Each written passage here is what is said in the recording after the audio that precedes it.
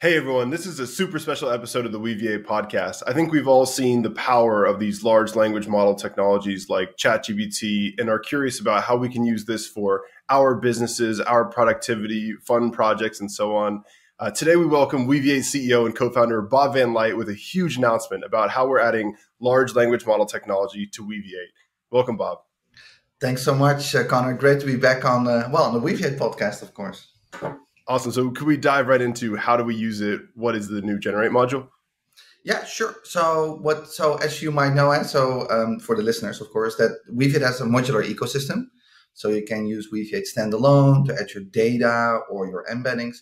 However, you can also use modules. And the first wave of modules that we had were vectorizers, right? So you had text to vec, for example, or image to vec from different providers.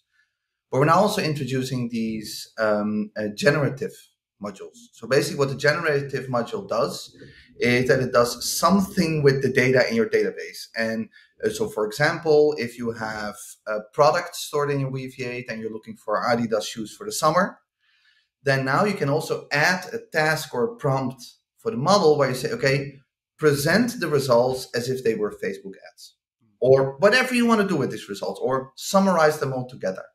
And I think that is super exciting because if we look at the origin, right, of how vector database and vector search engines have evolved, we started to see this change that the inputs that we were giving as a query, we didn't necessarily have to make 100% match on what was stored.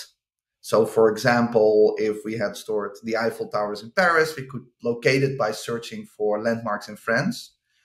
But now we're going to see the same thing for the output.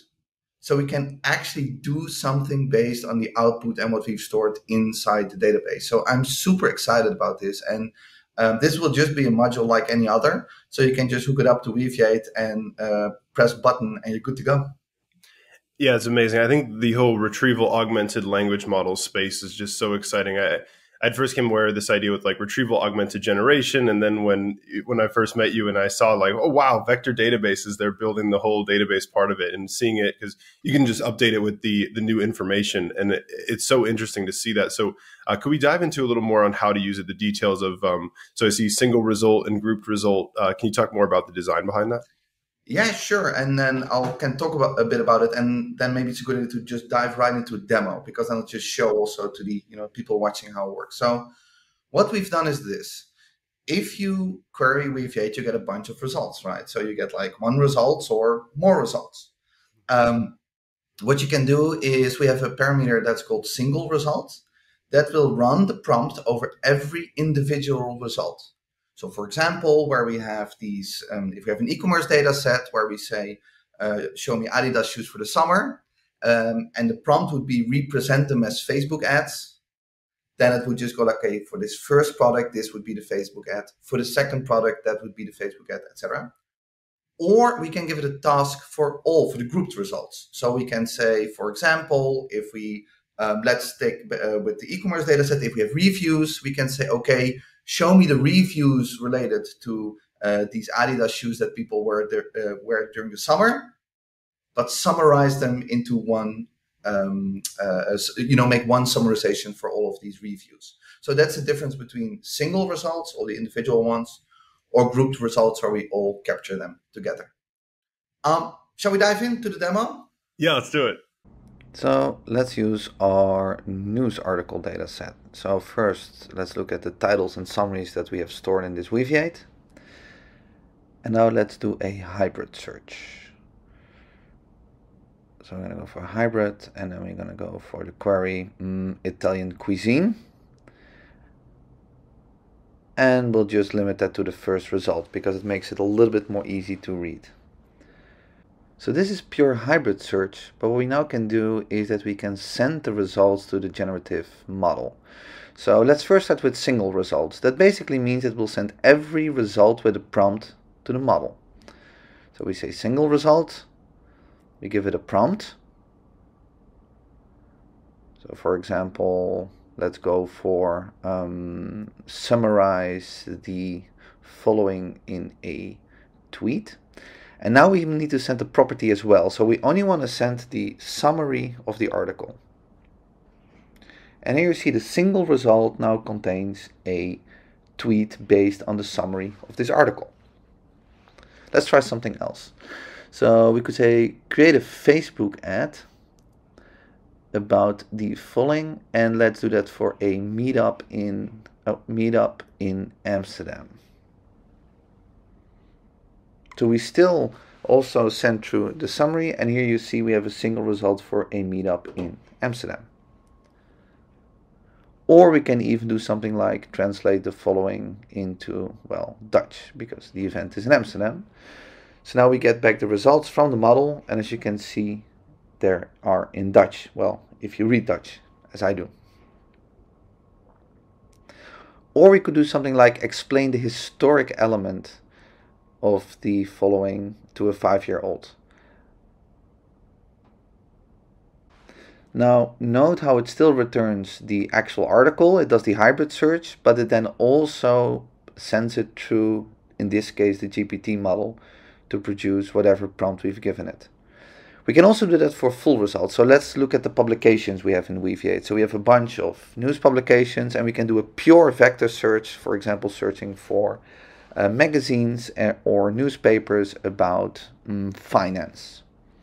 And let's set the certainty to 75%.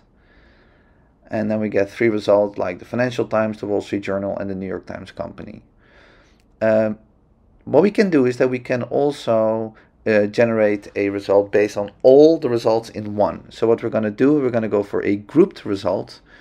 And the grouped result is not getting a prompt, but it's getting a task. We wanted to do something with all these results combined. So let's say, explain why these magazines or newspapers are about finance.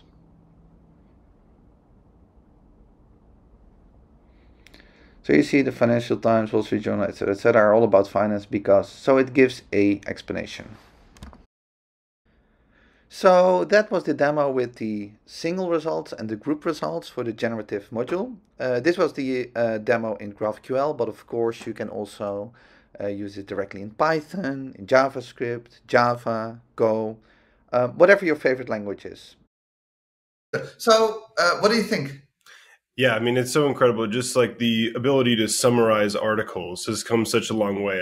I always thought that was such an ambitious task of deep learning, this idea that you could summarize a whole article, and then also now summarizing search results. So you take the top 5 and you put them all as input into the GPT thing. And it's just crazy. I think maybe I have a little story to tell. Like one of the earlier software projects I was working on is like this idea of building a travel itinerary. So you travel and you're saying, oh, I'm going to Miami. What should I do in Miami? And this idea that maybe you search for like landmarks in Miami, you get the top 5. And then like in addition to the content where it's like, oh, I don't remember Miami too. I think it's like Biscayne Bay, Lincoln hotels, right? Stuff like this. And like in addition to like the description, you also have the data from Weaviate, like the location where it is. And it can use that to sync up an itinerary, that kind of thing. So maybe the next topic we could talk about is the templating, like using more than one data property from Weaviate that describes each class to pass to ChatGPT. So if I'm using the Weaviate podcast, I could say speaker said content on date, and I can template the results to hand it to ChatGPT that way. Yeah, that is a great point. And so what's exciting about this is that, so basically, as you've seen in the demo, what we're doing is that we're telling in the prompt, these are the properties coming from Weaviate that you need to base your result on. But because of course, if we wouldn't use, that in our templates, the properties in our templates, we would just send an empty request to the model. We don't want that.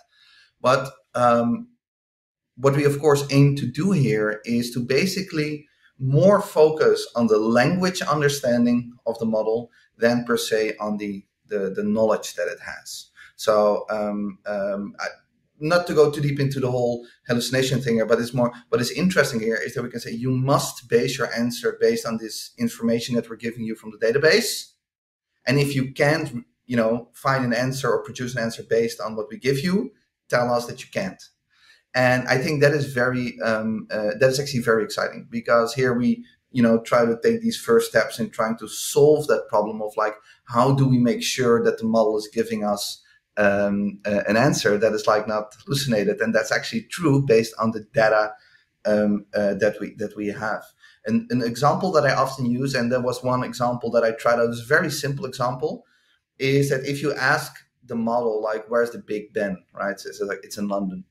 But if you store in Weaviate a data object that says the Big Ben was in London, but it's moved to Paris by truck or by boat. And that's both, I guess, by both and by truck. So then if you then store it and then you ask at the beginning of the input and Weaviate, okay, the query, where's the Big Ben? Then it will find that data object that states that the Big Ben originally was in London, but it's moved to Paris. And that information is fed into the model. And now you tell the model, you must answer based on what's in that data object. And then the model might produce something like, hey, it was previously in London, but now it is in Paris. And that is how we try to solve that problem of hallucination. I'm looking forward also to what people will be building and templates that people will be creating, because probably a lot to learn. But that's that's where we are right now, and the first results are just, well, as you've seen in the demo, are just super exciting. Yeah, super interesting, and I'm really excited to come back to that kind of the prompting it to ground its results, where you say like these little subtle details of like when you template it, like please based on the search results, or tell us if you don't know, cite which search results are the most relevant. But one other investigation of this template thing that I thought was so interesting is that it can kind of read the JSON keys. Like when you have a JSON dictionary that you hand off from Weaviate to ChatGPT, usually the semantic keys are pretty good compared to, but then you also with the template, you have these like little language biases, like again, like speaker, said, content, on, date, like that little said and on provide like a little more semantic clues than the key value naming. Maybe we could talk a little more about that. Just ability to read JSON data. And I think you also touched on it, but the ability to output JSON data like that. Yes. So I think first, before diving into this, like also a little story from my side. I also tweeted about this, that the first time that I used such a model, which was somewhere, the first time I used such a model was like quite some time ago, because you had like Gödel, etc. from Microsoft, but it was like, it was okay-ish, but now it becomes like really good. So when I dove back into it again, this thing that you're just communicating with it in natural language, and that you automatically start to use words like please, etc., is something that that's such a paradigm shift and in my mind. So that is something that I'm just that is something I'm super excited about, to see how that will develop. And then on top of that, what you just mentioned is indeed the fact that the first experiment that I did myself was that I just gave it a prompt that I said, you're going to receive a JSON object from a vector database called Weaviate, and we're looking for X, Y, or Z. And then just copy paste it in the JSON, like literally the JSON object that comes back. And it just parsed that, and that worked. And I was like, whoa. And then I was like, so what if I go to take a next step here? What if I say like, okay, I'm searching for something and I want to get a result from you, and you need to represent it in this JSON object, and the result should be in the key result. But I also created a key action where I said like, okay, if you want to keep searching, you should populate the field action with search. And this is working as well. So now I was like, this is super exciting. So the thing that we can start to do, Connor, and this is really early days, but we're creating these feedback loops back into the database. So to make that very concrete, if I store products in Weaviate, right, and I use a vectorizer, or I bring my own vectors, doesn't matter, right? So I have these vectors stored in Weaviate. Now, if it's, for example, products, and I said, okay, show me all products related to the summer or to the beach, and represent them as Facebook ads, then I get that as an output. But I could choose to just feed that back into the database and store them now under the class, I don't know, ads or something, create vector representations for those. And now we see that the database starts to populate itself with relevant information. but also think about, asking it questions. So if somebody writes a very long review for your product, you just automatically can feedback, okay, summarize this review, or those kind of things. There's just so much exciting stuff that we see happening. Or we can say, well, we're going to search for sports products for the summer, but group them by different sports and feed them back. So there's so much stuff that we can start to do there. And the first step in this is releasing that generative model. But then, of course, the next step is like that we start to create these feedback loops. And that's just, yeah, I've never seen that before, like coming from a database, right? So that it really becomes generative itself. So that's just, super exciting.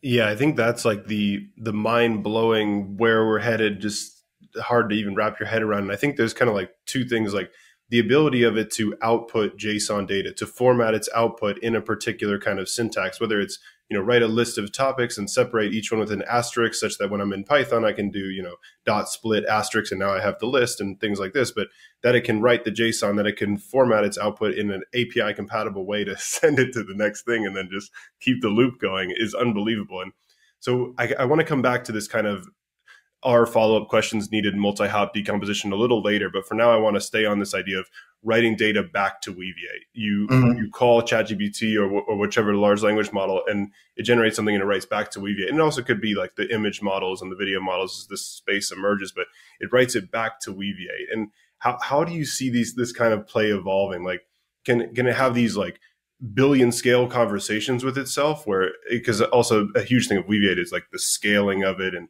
like storing like hundreds of millions of these or billions even of these conversations it has with itself and just exploding this kind of latent space of the conversation it has with itself.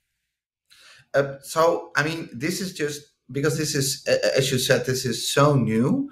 What we will see happening is just, I don't know yet, but if I just, have my imagination going, right? So, for example, one of the things that we could think about is, for example, let's change use cases, right? Let's say that I'm storing documents or web pages or those kind of things on that large scale that you mentioned. And let's say that we want to give it something additional to rank it, right? To say, like, okay, how important is this today as opposed to something else? We could tell the model, we can say like, okay, today maybe a specific sports match is important. So if you see stuff that's somehow related to that, add to the ranking if you just go through it. So you keep pumping in the data, the model just starts to randomly search for things that might be relevant. It might create its own semantic search queries and those kind of things, and just, improve the results after they're added without human intervention. Those kind of things I could really see happening. What you said about like everything multi-model, the same thing there, because we're now very much focusing on text, right? Text is the big use case. Most people are using it for text. But what do you think about like images, audio, those kind of things, especially when we get these multi-model solutions? I just imagine that you have based on what you've stored, you're not generating text as output, but like images as output. You feed that back into the database, create a factory representation for that, et cetera, et cetera. So we're scratching the surface here. And, we of course, work closely together with those building these models, so that we can make sure that the infrastructure to support it and to scale it is there. So it's a beautiful synergy, but we're just getting started with this. Mm-hmm. And so coming back to our follow-up questions needed prompt, and when you could give it a question and then it could say, it has sub-question, and so it can store its path of sub-question asking in Weaviate, and then you can kind of trace it back. Maybe we could imagine a future where you leave this running overnight and it's like you wake up and it has this like massive... Yeah. So this kind of thing of our follow-up questions needed, it's this topic of like multi-hop question answering where it's say, like, did Thomas Edison use a laptop? Questions like this, where you first say, when did Thomas Edison live? When were laptops invented? This kind of multi-hop question answering. Can you talk a little more about the thinking on this kind of like recursive our follow-up questions needed? Yeah. So I think the most important thing when it comes to that, also in relation to what we're doing from a database perspective, is that what we see happening now mostly happens inside the model. So it bases that on what's in the model. So we take the model and we just, we go through it. And I think we might talk about this, later as well, certain approaches. What we're doing with the database is that we're basically going to say, we still want to have the power of the model of the language understanding what we're saying. So based on the question, for example, that you're asking. But we want to feed it with real-time data, right? And here the fact that it's a vector search and you're a vector DB helps because the input is, it's a semantic search, question. So it's not a traditional keyword-based question. So that's going to be very, very powerful. So what we want to do is, so for example, the question that you asked about, what was again, did Edison use a laptop? That is something that can probably be reasoned from the model itself. But let's say that you have a database with, contracts from your company. And you purely ask the model, did we agree on the contract to do X? The model doesn't know. But what we can tell the model is, okay, just try to find that in the database. So you input that query in the database. It feeds that into the model. This is the data we have. This is the question that we try to answer. And then it produces an outcome, or it says search again. So that's that feedback loop. Where we are today with the generative model is just, it feeds it in the model and it generates an output. But there's just no reason why we can't, start to loop that back into the model as well. And that can happen from the Weaviate module, but we can also do that with, new projects that now, come into existence that we can use and leverage and collaborate with as well. So I'm super excited about that. Yeah, and I'm so happy you brought it back to that topic of the specific data and adapting ChatGPT to, or whichever large language model technology, to your particular data, because it inspires things like, say we want to try to better understand the Weaviate code base, and this kind of thing that the language model probably hasn't been trained directly on that data, but you can supplement it to kind of do this custom data reasoning. So maybe it's a big topic here, but with that kind of thinking, how are you thinking about fine-tuning language models, or is it just do you need to fine-tune the language models anymore in your domain, or do you think this just kind of retrieval augmented with these prompts and this decomposition of how you maybe parse the first 5 search results and the next 5, or all these different kinds of ideas? Do you think fine-tuning the language models is going to be a big thing in the future? Yeah, so this is super interesting, right? So because the thing is this, basically we see 2 camps in this, and then we see that from a different perspective, from the academic perspective, from the product perspective, from the engineering perspective, from the design perspective. So, multi-dimensional ways of looking at this. But in my role also in the company, I try to sit a little bit in the middle, and what I'm hoping for, and what I'm seeing is that on one hand you have this group saying okay, we need to just fine tune the model to get to better results. On the other hand, say no, we're not going to do that. We're just going to use the model. It's these models are now good enough to be very sophisticated in parsing and understanding language. We're just going to feed it the information. And the upside of that is that, you do not have to fine tune. Now, where that becomes very interesting is that, for example, if you take the pure academic perspective, and you have the pure the benchmarks and what and what we see being tagged as state of the art and those kind of things, I very much understand, and I would also predict that fine tuning it and then feeding it information will yield the best results, right? That just based on intuition makes more sense, and that will happen, and we'll see a lot of innovation there. But if you look at a product perspective, or a product / engineering, maybe even, or maybe more design and product perspective, is just thinking, but wait a second, if the large language model is good enough in parsing my question and based on that present the right results, why would we go through the effort of extra fine-tuning the model? Because especially if we have data streaming in Weaviate, right? So one of the previous podcasts was about the Spark connector. We're talking about, we're not talking about hundreds, but thousands of documents per second shooting in and vectors shooting in. So, and that is something, of course, that we, that is something that we, how should I say, we need to somehow optimize for all these different cases. It's a little bit, the same as sometimes discussions that you see around like how many dimensions should an embedding have to be, good or like good enough. And then sometimes the answer that comes from academia is different that comes from product or from engineering. And somewhere in the middle sits that sweet spot. And so to recap, I think that based on these two things, I think that it will be a little bit more top heavy on the right hand side, where we say, do we really need to fine tune, or that we get these LLMs that we say, like, this LLM is good at medical data, this LLM is good at engineering data. Yeah. And then even if you have custom language, custom nomenclature in your data set, it will be good enough to parse that and get that feedback cycle going. Yeah, that's incredibly interesting. I agree completely with that. Like the ability to have like a local memory and like cleverly manipulate the memory with tools like Weaviate, it makes a lot of sense compared to the fine tune on your custom data. But then I also see that space emerging with like, like the legal large language model, the PubMed one, like the different specializations, but still like a foundation model idea where it's this big model that probably hasn't seen your particular data, but it's seen like kind of like if you're an engineer, it's seen like engineering data generally. So maybe this is a good transition kind of as we talk about the models, kind of like what, like right now, the first iteration of the Generative module is integrating with the OpenAI models. How do you see that space emerging with, say, the Cohere models, the Google open sourcing the FLAN T5 models? Seems like that's something that's like on the cusp of it. So how do you see this space of the model providers playing out?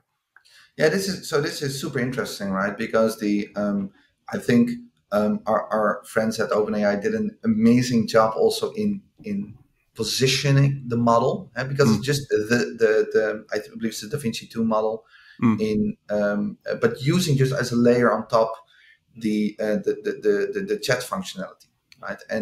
And this is what I find super interesting, right? So we have in this one corner, we have the academic side of things, but on the other end, we have the product side of things. And they just did a great job there, because I was literally the other day, I was in a bar and I explained to the bartender what it is. Like, oh, is it some kind of, ChatGPT related?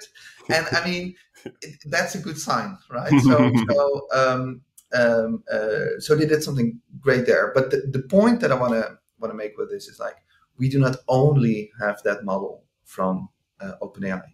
And so we see what Google is doing indeed with FLAN, which is super interesting because they decided to open source that. So that means that certain people who just for whatever reason want to use a model that they can control themselves, that becomes available to them. But we also see indeed others who create generative modules, right? So for example, like Cohere. And what we do with all these models within Weaviate is, like, we want to support everybody. So it's up to the users and the customers who decide what they want and what they need for their use case.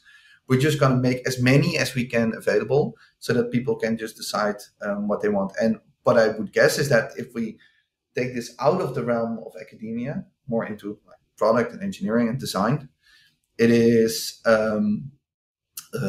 different people have different use cases, have different needs, right? The size of the models can play a role, where it's hosted can play a role, how you can control the model might play a role. And the fact that we have this wide variety of, flavors and choice in what kind of generative model we want to use. Same, by the way, goes for models we use to create embeddings. I think that's a beautiful thing. So then people can decide, whatever they want. And again, we try to support as many as we can. Yeah, with your expertise in business and product development, this is a kind of open-ended question, but do you think like the cost of large language model inference will trend to be extremely cheap over time? So it has to, right? So there's always this trade-off, right? So for example, let's take the example of using your own embedding from Hugging Face versus an hosted embedding. Let's say that your use case, you're fine using a hosted embedding somewhere.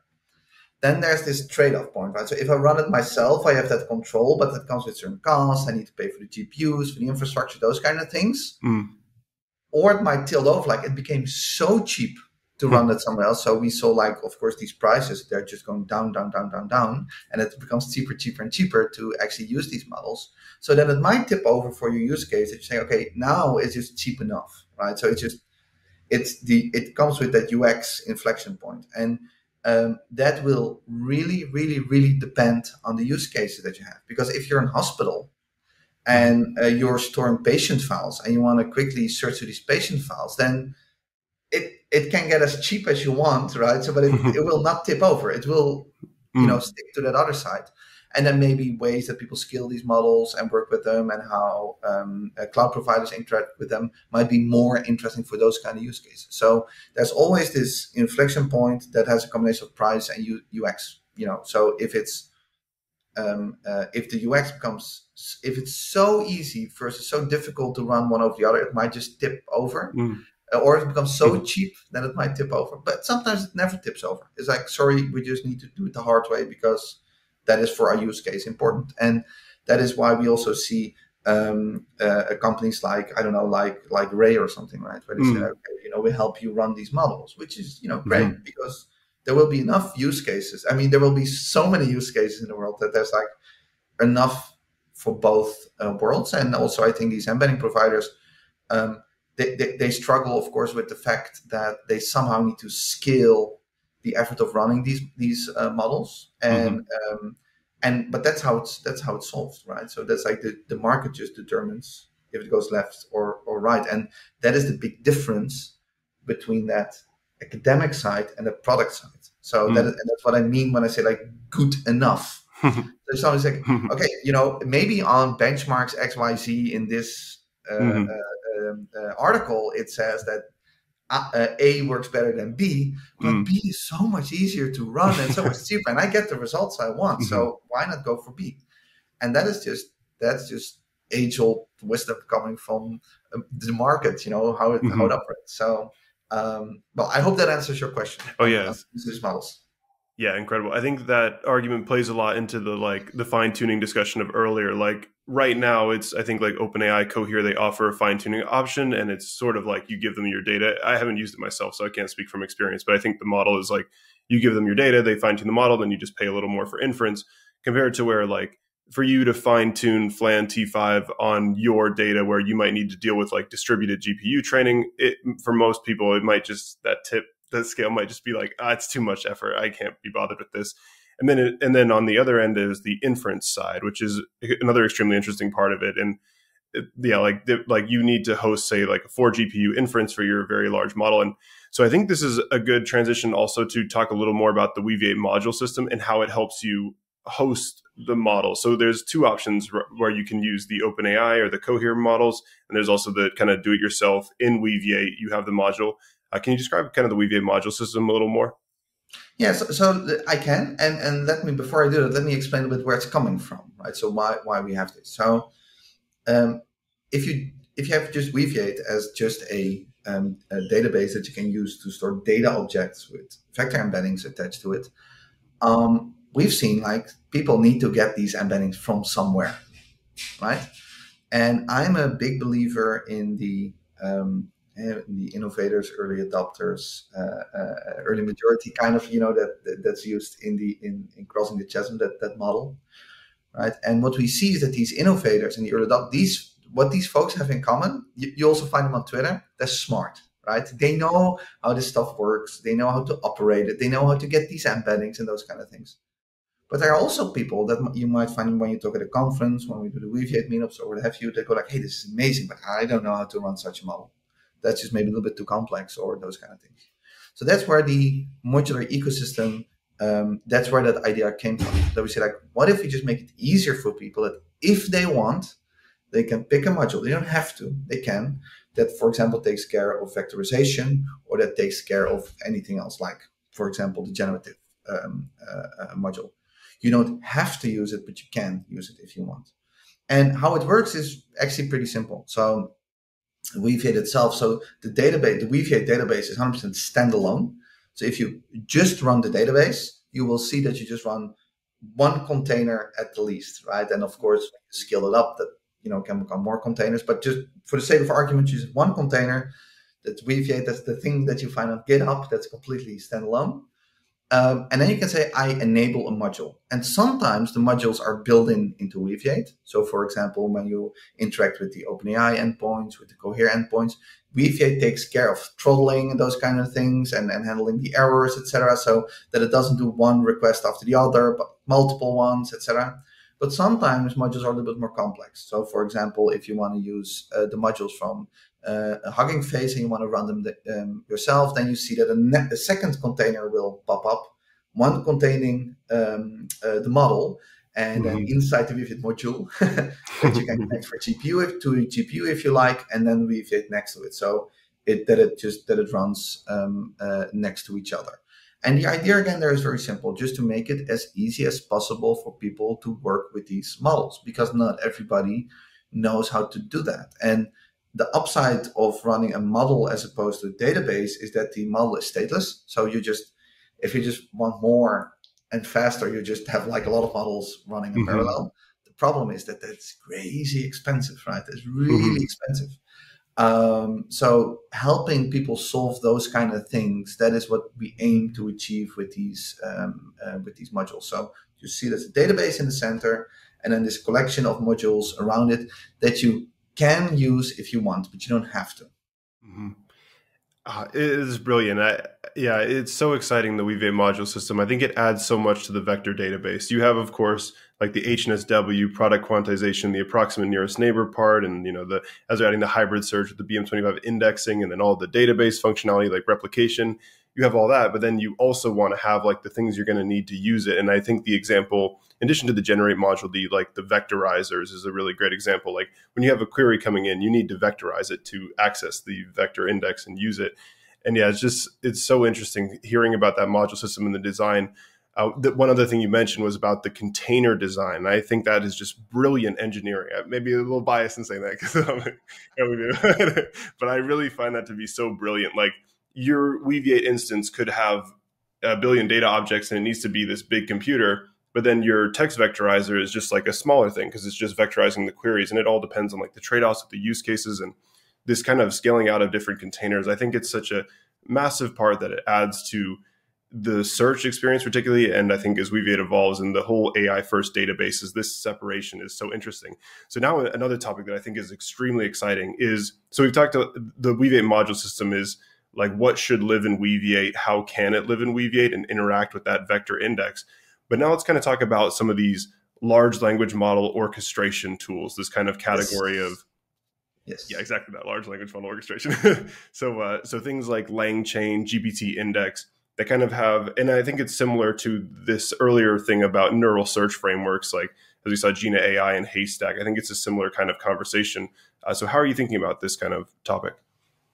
Yeah, so I'm super excited about it because I remember, I'm not sure, but I think I saw GPT index before LangChain, I think. And then and I believe that GPT index uses LangChain. So I was like, I saw that first and then the second one. And that made immediate sense to me. So I also internally, I said, like, as you know, of course, like, we need to help these people because it's going to be awesome if you also integrate this with the database.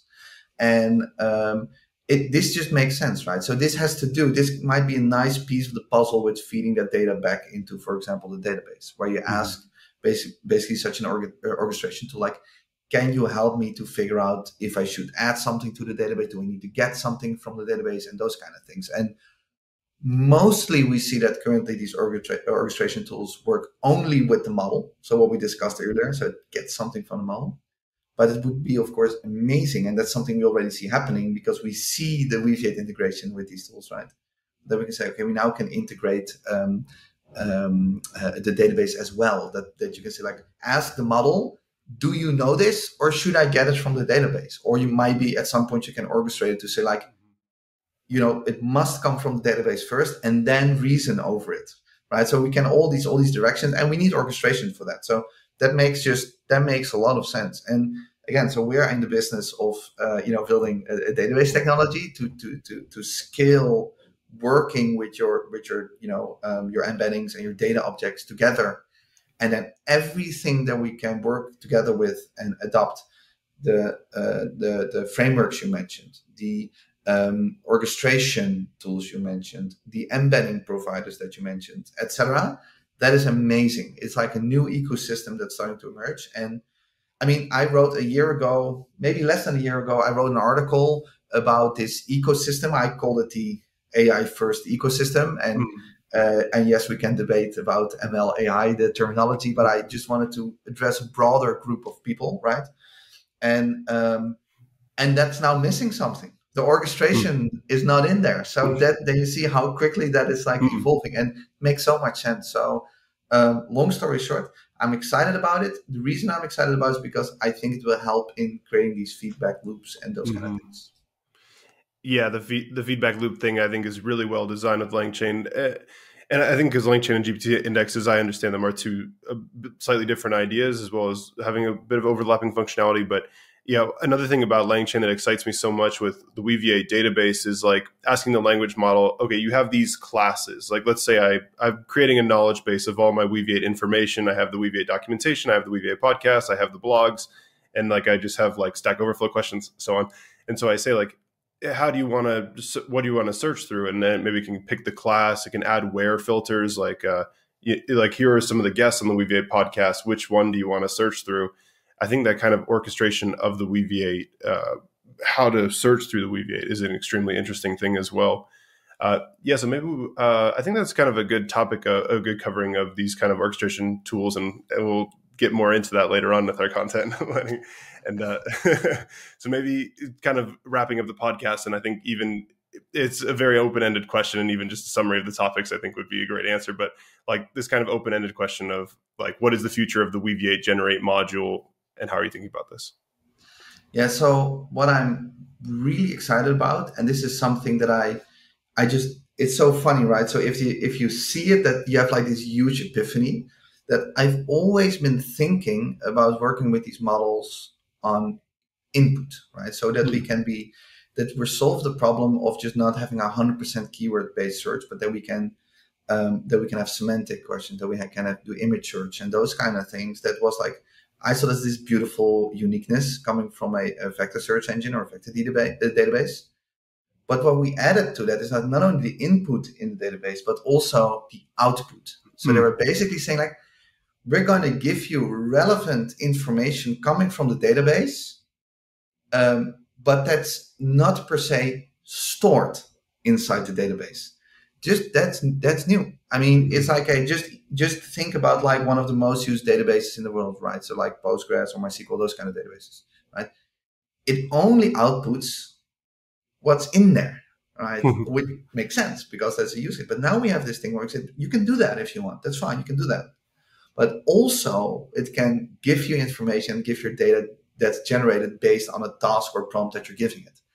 And having databases that take this information, make sense of it on input time, and generate relevant new content, if that's something you want as a user, I think that's amazing. And that's just getting started. I mean, we should do this podcast like a half a year from now again, and then just see how it evolved and what's happening there, because this is just too exciting, man. Yeah, we should have like a predictions that we revisit on the podcast. That'd be exactly. Thanks. Yeah, well, awesome. Thank you so much, Bob. I think, the search experience is having a makeover with this large language model extension onto the end of it. The whole discussion of the Generate module, demo of how to use it, the discussion of the argument, single result, grouped result, templating and the prompting, all these things to think about. And then think about the prompting, like grounded generation prompts, our follow-up questions needed, cite your sources, tell me you don't know. And then I'm so excited about writing data back to Weaviate, the language model orchestration, and the Weaviate module system, all this stuff. So thanks so much, Bob. Yeah, thanks for having me, Connor. It's always great, to share with the wider world what we're working on. So thanks.